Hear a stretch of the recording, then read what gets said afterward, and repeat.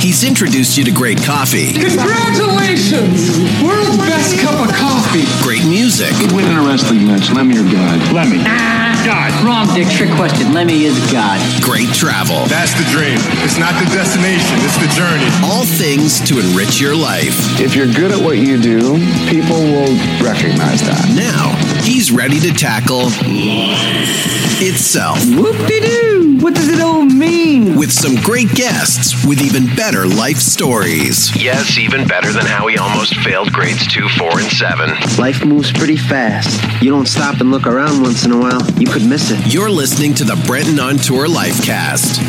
Here's BD.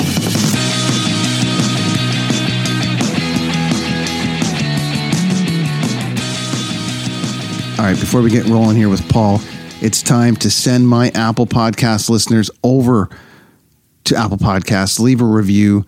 Tell me what you think. Good, bad, ugly, all of it. I don't get you to do it much, but let's do it. We had a real great week last week with Ted from Partake Brewing, one of our sponsors. The week before that with Bill, who was out with Terry Fox. The week before that with Claire Pooley, who wrote the Sober Diaries. It's just on a roll, and it's going to keep going. I've got some big guests, including this week with Paul. So let's keep the momentum going. Partake's going to sort you out with a brand new prize pack from them for supporting the cause. So lots of good stuff ahead. PartakeBrewing.ca. They sponsor us. Thanks to them. Now, Paul Mercs, staple of the Canadian music industry for many, many years. Worked with Bowie, worked with Pearl Jam, Heart, Fleetwood Mac, Brian Wilson, you name it. Some of the biggest names in music. One of my mentors who's put me on some of the biggest shows I've ever done, including one of my favorites, Pearl Jam and their team, which has led to just a countless amount of memories for me. He's a mentor of mine. He's in a beautiful part of the world called Lund, BC. He's on sabbatical like the rest of us in the music industry, but I couldn't wait to hear his take on where he thinks the music industry is going, how to maintain relationships in this time as far as agents and managers and what that's been like for him and coming through the ranks and some of the first shows that he did. Man, do you know that he did the first show after Elvis and the Beatles in Vancouver at Empire Stadium? And, I mean, it's a hell of a story. So tune in. Here we go. It's my Lifecast episode 4 with Paul Mercs, one of the staples of the Canadian music industry, a great friend, and all around inspirational dude. So here we go, friends. Welcome everybody to another edition of the Brenton on Tour Lifecast. Joined this week by my very special guest, Mr. Paul Mercs, all the way from Lund, British Columbia. How are you doing, sir? I'm good today, thanks. Awesome, Paul. Okay. One of my mentors and one of the guys who's a huge influence on my life and my music career so far, sending me out with the likes of Heart and Pearl Jam, amongst others. Really one of my most favorite people in this business, and just wanted to get you on the Lifecast to kind of talk about the life of Paul Mercs and how things have been going for you with the change in music and the change of the promoting and just life on the island now. So you got a fancy new beard I haven't seen yet. So this is quite a thing for me here today. How are you today over there? We're good up here. I'm actually not on the island. I'm on the mainland. It feels like an island. If you drive here, it takes 2 ferries to get to Lund. If you fly, it's 25 minutes from Vancouver. But it's great up here. I'm sitting up on my farm and loving it. When we first met, you were downtown Vancouver. We'll get to the kind of nuts and bolts of it, but let's go to the move to Lund. Where did that come from? Where did you decide to kind of take it to Lund? Because it's the first time I'd ever heard of it was Lund, and then you've been raving about it and posting about it, and it seems like an amazing spot of the world. Yeah, I think you got to go back to where I grew up as a kid to really get to the roots of it. I grew up on a farm in Revelstoke, British Columbia, which is a small town, halfway to Alberta from Vancouver. And so I lived on about 120-acre farm when I was a kid near the Columbia River. And so my days were spent, just in the forest, me and the bears and the creek and the fish and whatnot. And I think, after spending as much time as I have traveling and, being really, really busy and living in cities and all that kind of thing. There were probably over the last 7 or 8, 9 years, I just was really felt an urge to get back to somewhere like this. So I found this area. I love the stories about Lund. Grant Lawrence on CBC's got some great podcasts. Right. About the area, because he spent a lot of time up here in Desolation Sound. And I think it was one of Grant's books that actually brought me here. I read it and I thought, that sounds like an interesting place to check out. So I came out here, checked it out, and found this property. And couldn't be happier. Do you find it easier to work out there? Especially given our new society of not having offices or anything, it's basically you're out in the wilderness, and are you finding it's a better fit for that? It's really nice. It's good because I can still do all the work I need to do in the music business to book shows, and I have been pretty busy until the COVID thing hit, and then it's been it's just been a matter of rescheduling. But no, I can work out of here great. We're on satellite internet, but I found a new supplier, and it's working good. And I have a great office in my house here. And so what I really like is, if I'm not, working on deal sheets or talking to agents or whatever, I can go outside and work in my veggie garden or take my dogs out for a walk up in the hills and do that kind of stuff. So it's a great, it's just a great balance that way. We met a few years ago. I was given an opportunity. You were looking, I think, for somebody to go out on Emerson Drive or something. And I think that was the first time we had a chance to work together across this fine country of ours, maybe one or two things before that. And, it formed a great mentorship. I learned a lot from doing shows with you, particularly fascinated with your history. Canada, Seattle, with Pearl Jam's management, Heart's management, just kind of everything all seems to be intertwining. From a guy from Ontario, we heard wonders of this space. We heard wonders of the Seattle scene. We heard wonders of British Columbia and sort of everything kind of connecting between the two.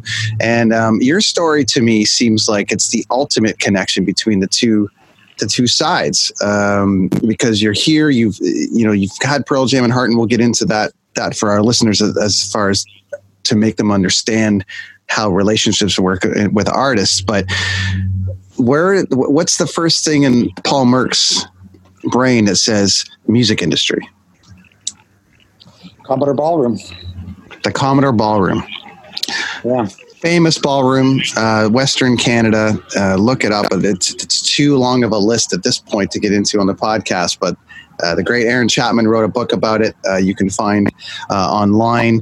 The Commodore Ballroom, you went to see a show, or you wanted to be a booker, or what was it that was sort of like, this is what I'm going to do for a living right here? Yeah, well, I was young. Hey, the first job I actually had was in England in 1970 at something called the Bath Blues Festival. And I went there and got a job helping set the site up, and, didn't know anything from anything, and except I love music and I love shows.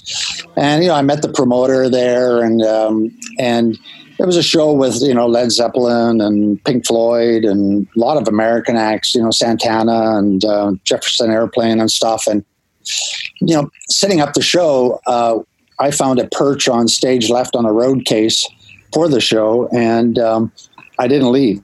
I just sat there for the whole show. And, no more than, I remember opening my eyes at one point in time when Led Zeppelin was on and seeing Jimmy Page not more than 3 feet in front of me, looking at me playing a solo, right, with 300,000 people out in the audience. And, you have that kind of experience, and it kind of draws you to the business, I think. And so I went back to Canada, and just through sheer in a kind of fluke of circumstance, met a guy that wanted to do a show, and we talked about it. And so in 1972, 72, I walked up the stairs of the Commodore Ballroom, and the stairs of the Commodore Ballroom are an institution in themselves. And I met with Drew Burns and some of his partners, and I said to them, "Hey, I want to do a show," and I really didn't know much about anything. And And they said, sure. So, we booked a show on 11 days notice. We booked Captain Beefheart, who,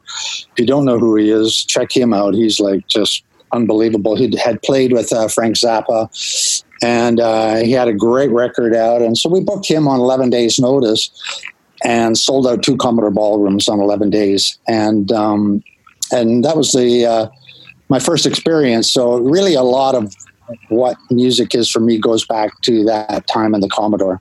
I like how you had said that, you'd called about doing a show, but you'd never done a show before.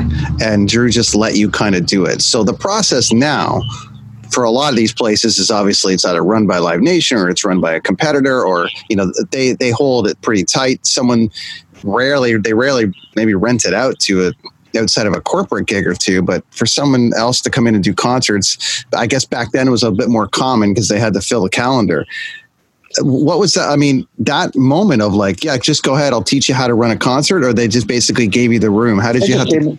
Yeah, they just gave me the room. They had done very few shows of the modern era. I think in Aaron's book, he refers to that show I did there as kind of the first show of the modern era of concerts in the Commodore Ballroom, right? So, Drew had been using it for union meetings and, the Fifth Aid Club, which was the singles kind of thing in Vancouver at the time. It wasn't an active concert venue at the time. It was very, very rare that there was a show. I think I had seen Mitch Ryder and the Detroit Wheels in there, and that was pretty awesome. I think I saw BTO and ZZ Top in there, hence the beard. And there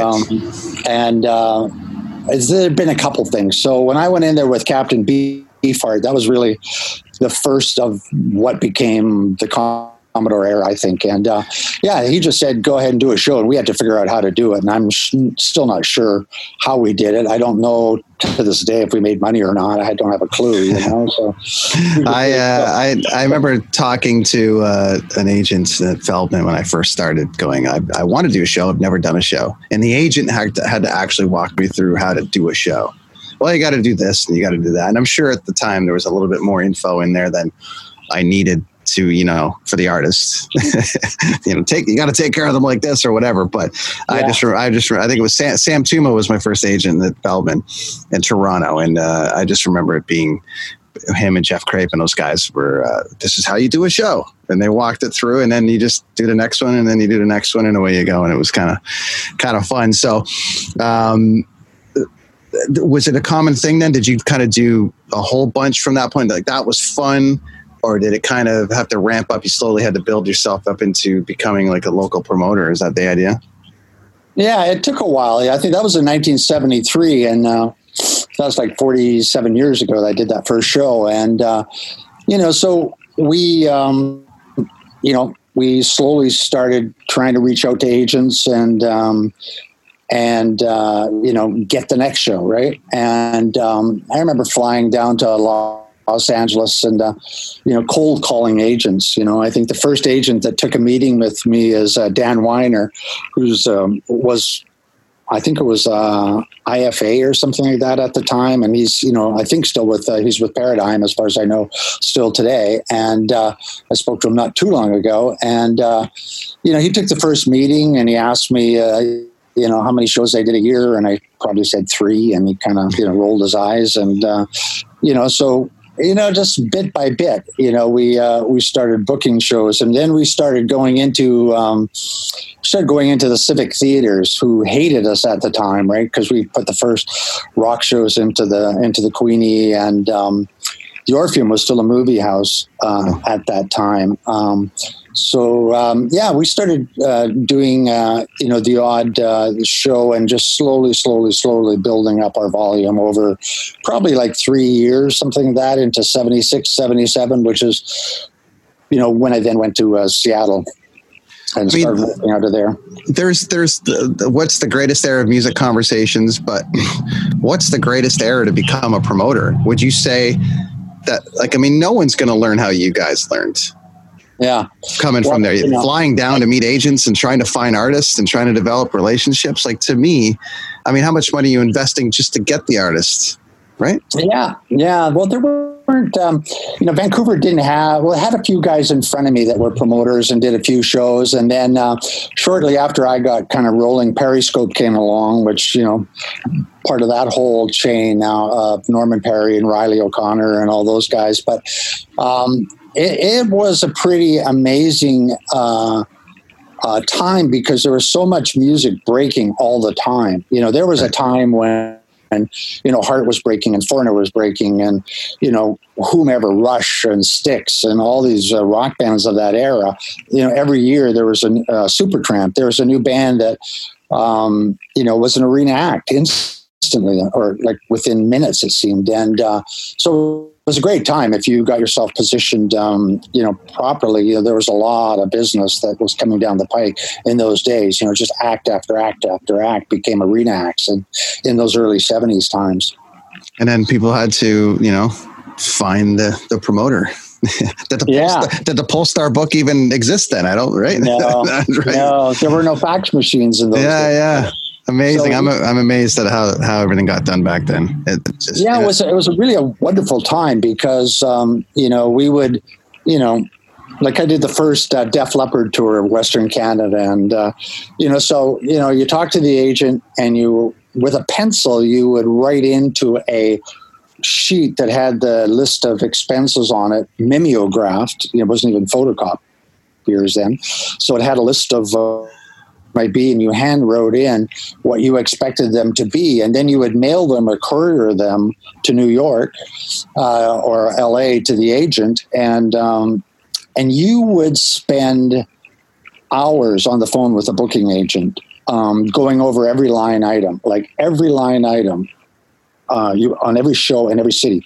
So you would talk about, your catering. You've got $3,000 for catering in Vancouver. Like, how did you come up with that number? What do you think? And every line item you would talk about, and way different than now, right? And it was also a great opportunity to build relationships with agents because you were on the phone with them for so long, right? And I think I did a really great job with that. I mean, by the time when I first went to Seattle, I went to work with a company down there, and we were like definitely at the bottom of the heap in terms of promoters. But, by the time I left, we were the dominant promoter in the Northwest, and I was probably doing 300 shows a year, and all over the Northwest, into the Southwest, into Phoenix and Tucson and Albuquerque, and into Alaska, into Anchorage and all that kind of stuff. So, yeah, it was just a great time because there's so many great acts coming down the pike all the time, and you could build that relationship with the agents. Were you primarily West Coast, yeah? In Canada, I would, I was West Coast. In Canada, I would do... eventually got as far as Winnipeg in those early days. And then eventually, afterwards became a national promoter here. But a lot of Vancouver, Seattle, Portland, and Spokane, and Yakima, and then down into, not really California, because again, there was a dominant promoter there and Bill Graham, but, places like Phoenix and Tucson and Albuquerque, I would do Supertramp and other acts through those markets. So I'm fascinated with your Seattle connection here, as far as being able to go across work, because you've had a few roles over the years. Obviously, promoter is one. A few roles over the year. Yeah. Promoter being, I guess, most prominent. But how does the Seattle thing come about? Like, that leads to these great relationships as far as Heart goes, or Pearl Jam, or anything like that. Management. I think you got some publicity. You did you did some like a publicist work too, I believe. Did I read?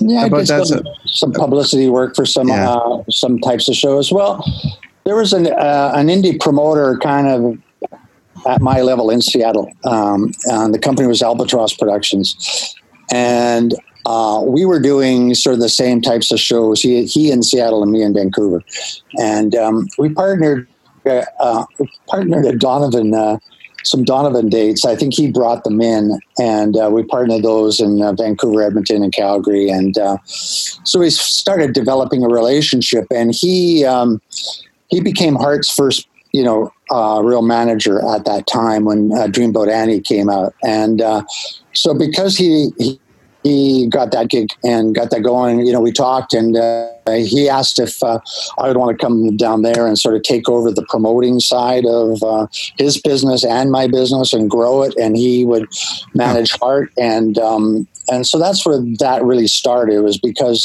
this guy, you know, became Heart's first manager. So, you know, we you know, I was around them at the very beginning of their careers when they broke, right? And, you know, became an arena act, and it was pretty exciting. And I had some roles to do within Heart as, in addition to promoting some of their shows. But we, I think by 1978 or something like that, you know, we did Heart at Empire Stadium in Vancouver, which was the football stadium at the P&E at the time.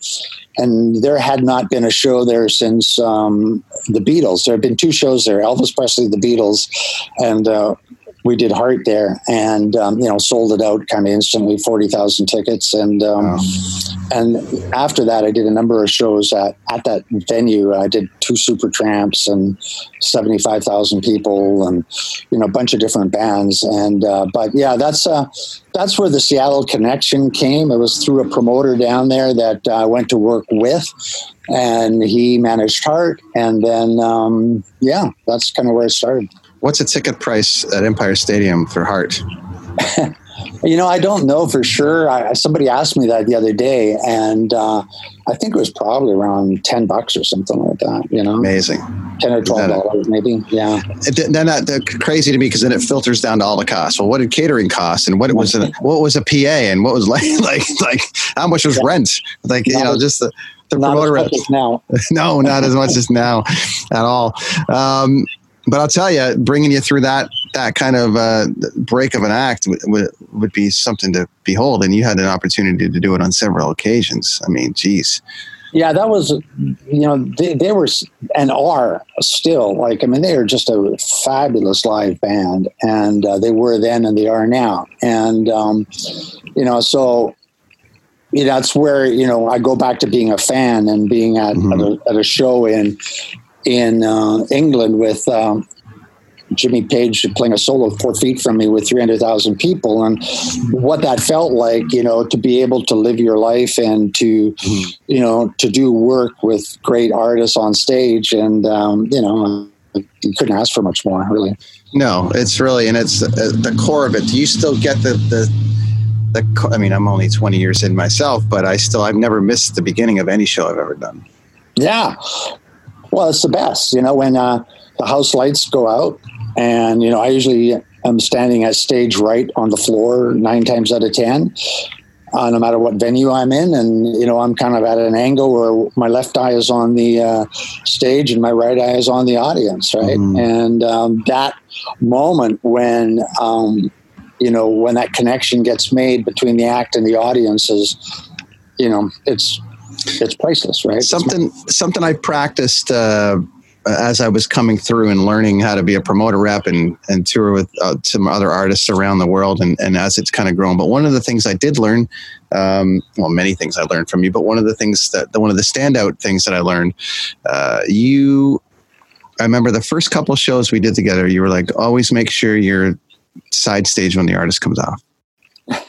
And I just remember seeing you always, if you're at the show, like most of the shows you could make, but if I'm in Regina or something, you know, maybe you're not there, but it was always like, listen, the I don't want to say old school mentality, just to me, the relationship side of the business with the artist is like, if you're representing Paul Mercs, you know, I want you there when they go on stage, and I want you there when they go off stage, which is something that I've carried with me ever since that time, where I'm always, you know, whether I personally, it's harder to have a personal relationship with an artist now. I just, you know, spent a year with Rod Stewart and, you know, never met the guy or saw him once, you know, from that standpoint. But the people, production manager, tour managers, our buddy Sunil, like guys that we at least associate with, are seeing me side stage at the beginning and at the end of all the shows. And it's just something I think it's very important that I appreciate you know, learning that aspect from you, because they always know that you're there at some point. And I've always seen you at the beginning and the end of all of your shows. Did somebody teach you that, or was that a personal thing for you? Yeah, I think it's just, it was personal. No, I honestly didn't have a mentor in this business, right? I mean, I really didn't, in terms of how to do this. And so everything I've learned, I learned by trying it, right? And it just seemed to me that, when the artist goes on and the artist comes off, you want to be there to because you can sort of tell,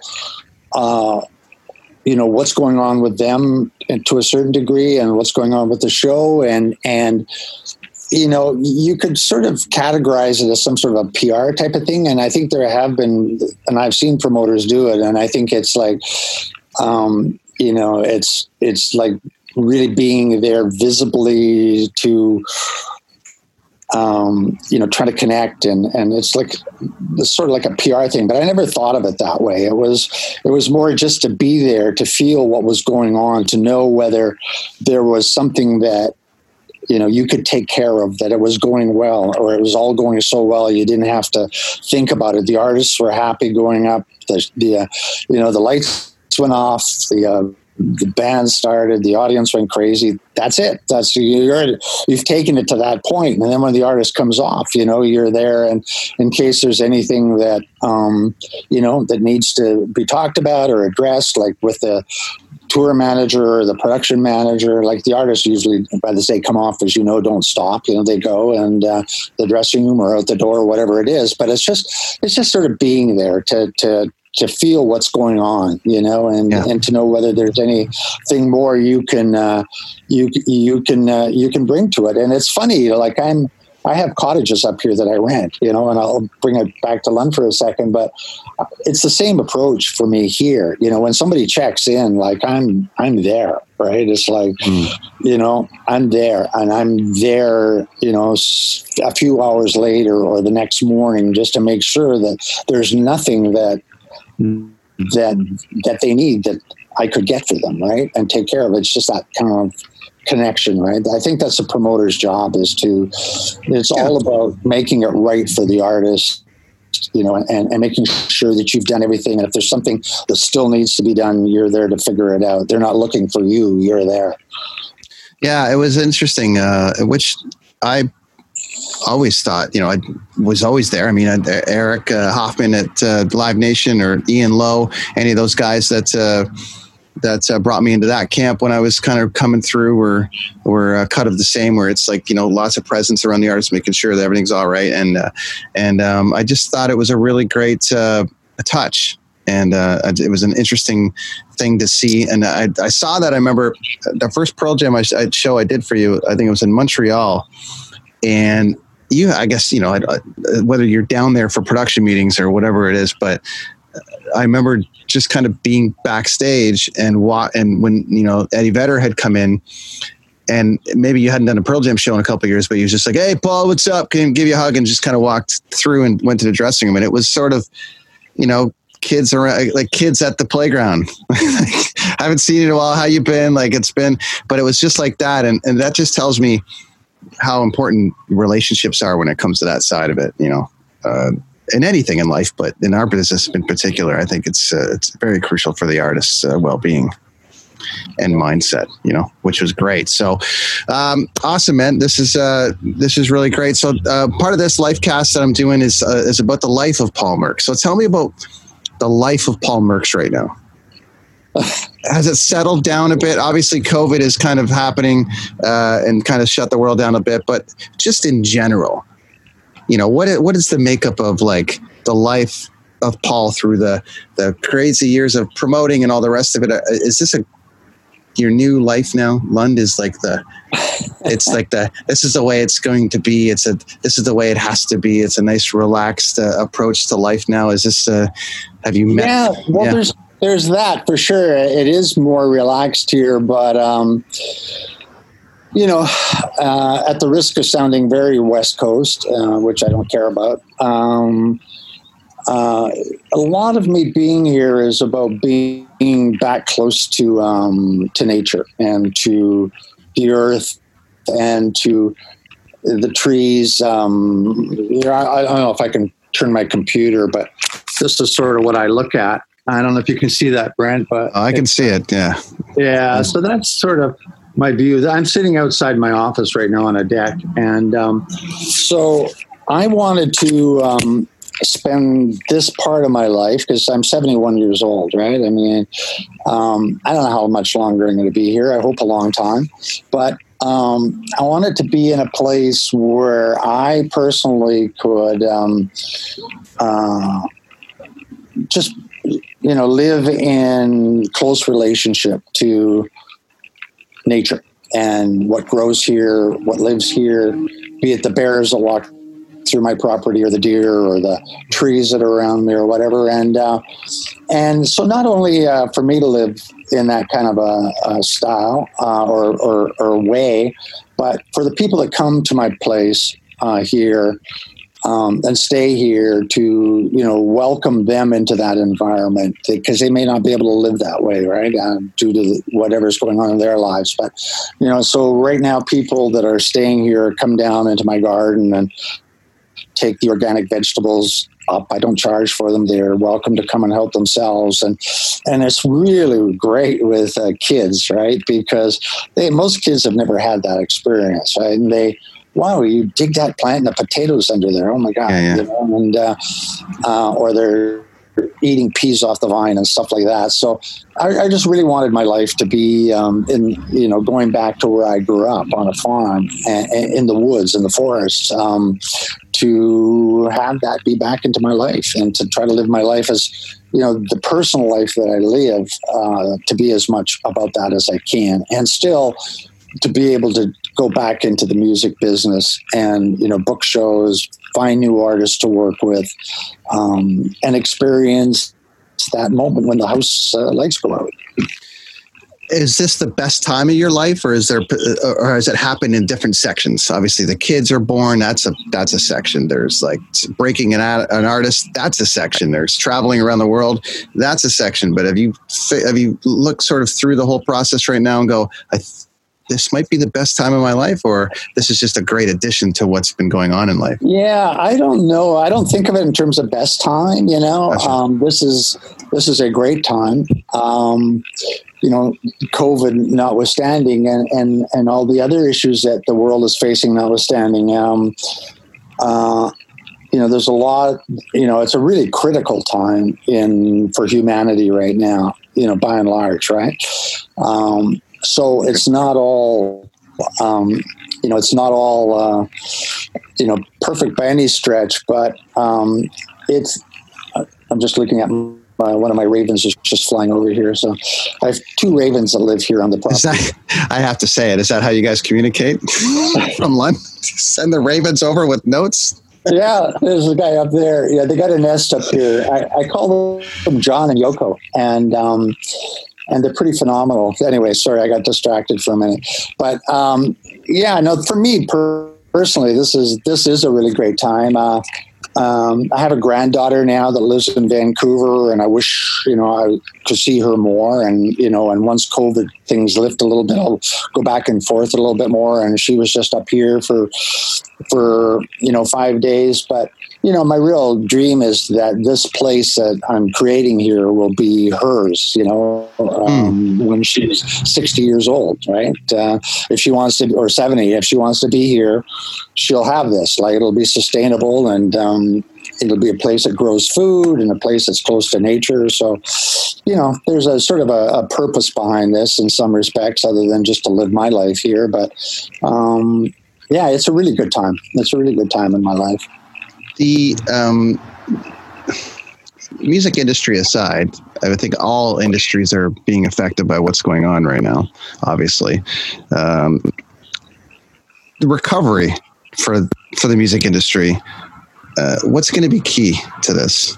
You've seen swings, I'm sure, but have you ever seen it like this before, ever? No, there's never been anything like this. This is, it came so suddenly and so dramatically and so with such huge effect. And, none of us really know what will happen, obviously. I mean, for us to be able to put 18,000 people into an arena again, it's going to either be a vaccine or a cure or like a treatment that works. And I certainly don't know whether we're going to see that. I mean, people talk about that and talk about it coming, and I'm, really hopeful that we get to be able to do that again. I mean, those gatherings of people to enjoy music are, I think just absolutely essential, to people's well-being. We've done that for so long, and I've never seen anything like it, and I don't think anybody has. And I just pray that we do find a way through this. But it's not going to be soon. I mean, maybe it's 2021, maybe it's 2022. I don't know. So, in essence, you're getting a break now, probably for the first time in your whole career, though, as well. So, are you welcoming that, or is it driving you a little batty? No, I'm not antsy about it at all. I mean, I'm enjoying it in some respects. There's, concerns about how you're going to deal with it financially over the long haul, obviously. But one thing about being an independent concert promoter is your resilience. If there's anything that is a good, training for difficulty, it's doing that for 47 years. It's funny that you mentioned the independent concert promoter side of it, because one of the questions I wanted to touch on, it's a two-parter. So the first part is, what's the biggest success, and whether that's financially, and I don't necessarily need you to get into that side of it, but the proudest part of what you've accomplished so far versus your oops moment. Because everyone's got one of each, I'm sure, and I'd love for people to hear what both sides of yours are. Wow. Yeah. I think all the sort of firsts that we did, or I did, in the business, and there's a few of them, like I'm proud that I walked up the stairs of the Commodore Ballroom and figured out how to put on a show on 11 days notice, and it pulled it off and did that. And, we opened, things like, in Tacoma, Washington, I was the first person in to the Tacoma Dome with David Bowie in 1983. And, there's a whole bunch of those, things where we did things that hadn't been done before. And, doing hard at Empire Stadium after Elvis and the Beatles, right? Going in and doing that kind of thing. Doing the first sort of contemporary shows in the civic theaters. I did Fleetwood Mac's, the big version of Fleetwood Mac, I did the first show outside of California at the Queen Elizabeth Theater, paid them $5,000, and with Lindsay and wow. Like rumors hadn't been released yet; it was just coming, and so things like that. You sort of go back and look at those things. Just something really simple like. And I was just in the Tacoma Dome a year or so ago to see Heart play, and they were just like phenomenal. But they changed the concourse setup in the Tacoma Dome, which really pissed me off, because they used to have doors around, like at the far end from the stage. There was, what concourses are like, and there's rooms off the concourses, and there used to be a room back there. And I remember during the Bowie show, opening a door into that sort of one of the dressing room areas back there, and David Bowie was like right there, right? It was just that kind of a moment, and it's not like we exchanged telephone numbers or anything, but we just had that moment, and you go, oh my God, this is pretty cool. This is the first show in this building, and David's here, and he's looking at me, and he's smiling, and that type of thing. So there's a lot of those kind of first things that I'm really proud of. Doing all the entertainment for Expo at the Expo Theater, where we did 135 shows or something, and I put $1 million surplus into the Expo budget, $1 million plus surplus, because of the program I put together. I'm proud of that stuff. What was your oops? Oh God, yeah. Every show that one of my. Doesn't have to be financially per se, as much as it is like, man, I wish I would have done that one a little different. Yeah. when you're an indie concert promoter, you're going to lose money on some shows, right? It just comes with the territory. Well, for any promoter, right? It is what it is. And I've gone back over my records for the last 20, 25 years. And what I found is that, from a financial point of view, if you just took, show revenue, show costs, I was always positive. So obviously I knew something about what to book and what not to book, but you're going to have oopses. And, one of the biggest losses, and I'll take this into effect, I won't give you numbers, but it was pretty big. I did a tour with Brian Wilson, and from the Beach Boys, who, I just love. I still go and look at the documentaries and the making of, some of those records and Pet Sounds and whatnot. And I walked into a agent's office in California, in Los Angeles, and he played me the intro to Pet Sounds and said, he's going to come out and do this record, and it's, he's got this great band, and I just fell. I just fell in love and tipped, and ended up losing, a ton of money, and I remember, going back and saying, "Geez, I'm going to lose a lot of money, guys. I need a break." They're not going to give you a break. And then, being told, I'm going to share something pretty relevant here. Just send me a letter and just say you're not going to pay them. This is the agent talking. And I thought about it, and I talked to my wife. I was, still married at the time, and together at the time, and I said, I can't stiff Brian Wilson. I mean, there's right. You just can't do that. There's some artists who you could maybe take a hard line on, but I couldn't do it. So I paid him the full tab, it was a lot of money. And so, that's an oops with respect to being in love with an artist and the music. And, I had done enough due diligence that I thought, that I could make it work, but clearly I didn't. You've had Pearl Jam for how long? 25 years? That's fine. What I mean by have is you've done a lot of shows with them. I don't have anybody. Yeah. Right? That's just not the way the world works. And I'm fortunate enough that they still choose to play with me in Canada, and I value that tremendously. I've worked with them since 95-ish, something like that. And there's a lot of artists that come through, and I always appreciate it when when I talk to promoters who've had an artist for a long time. It speaks to how the promoter works. It speaks to the relationship that we talked about, and I think it's important. Let's tell our listeners about Lund, and if they want to come out and visit Paul and the farm, where can they find you? Yeah, well, it's called, my place is called Fin Bay Farm Retreat. And so you can find me, you can find that on Facebook. And I think there's a website, although I'm really haven't been very active on the social media side of that. I book my stuff through Airbnb.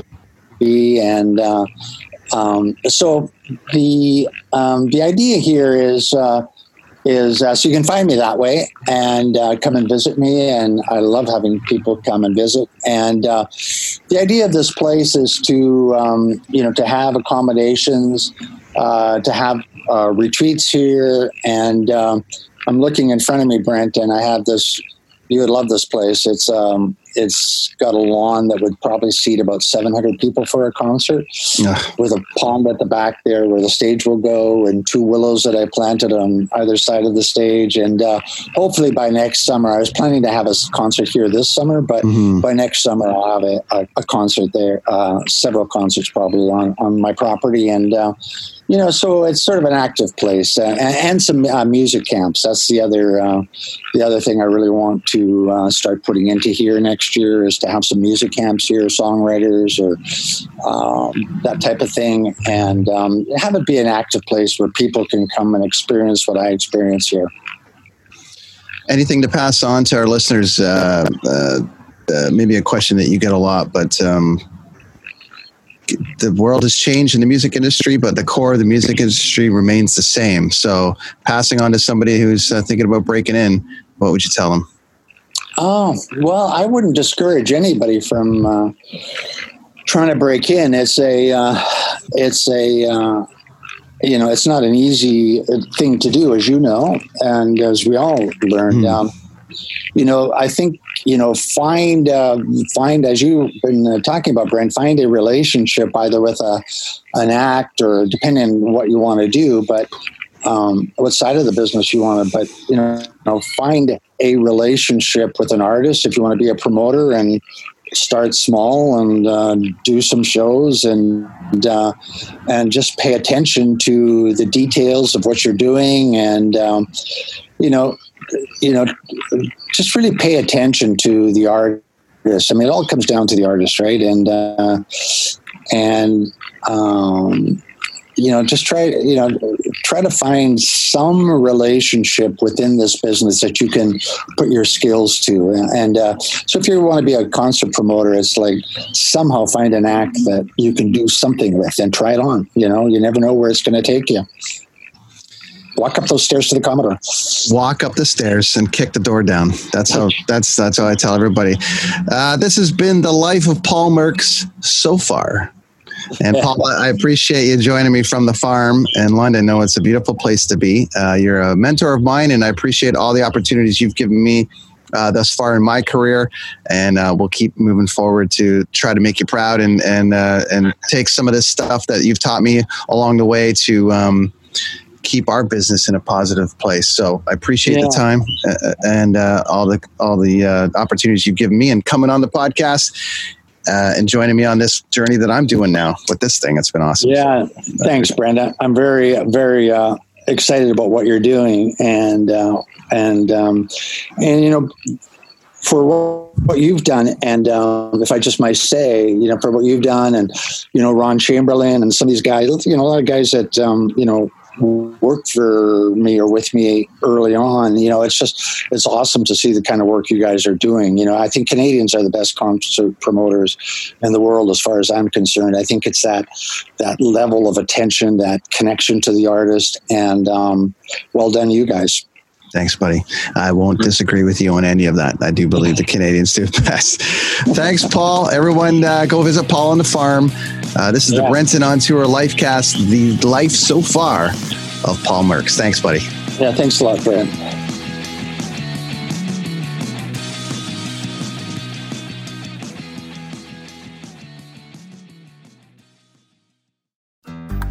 Looking to make the most out of this life and optimize your personal wellness? Then check out the Natural Man Podcast. Join me, host Mike C., as we explore all areas of human wellness, physical, mental, and emotional. Learn strategies to optimize your own well-being and be in the driver's seat of your own health. Remember, your doctor works for you. Learn biohacks, neurohacks, ways to improve sleep, and ways to optimize your body and your mind. Check us out on Apple, Spotify, the Fountain app, and at naturalmanpodcast.com. I'm Matt Kundle, host of the Sound Off Podcast, the show about podcast and broadcast. Since 2016, we've been speaking with amazing people who have populated your ears for decades. Legendary broadcasters, research wizards, talent experts, podcasters, voice talent. Almost 400 stories, all for free. Subscribe or follow the Sound Off Podcast on Apple Podcasts, Spotify, Amazon Music, or at soundoffpodcast.com.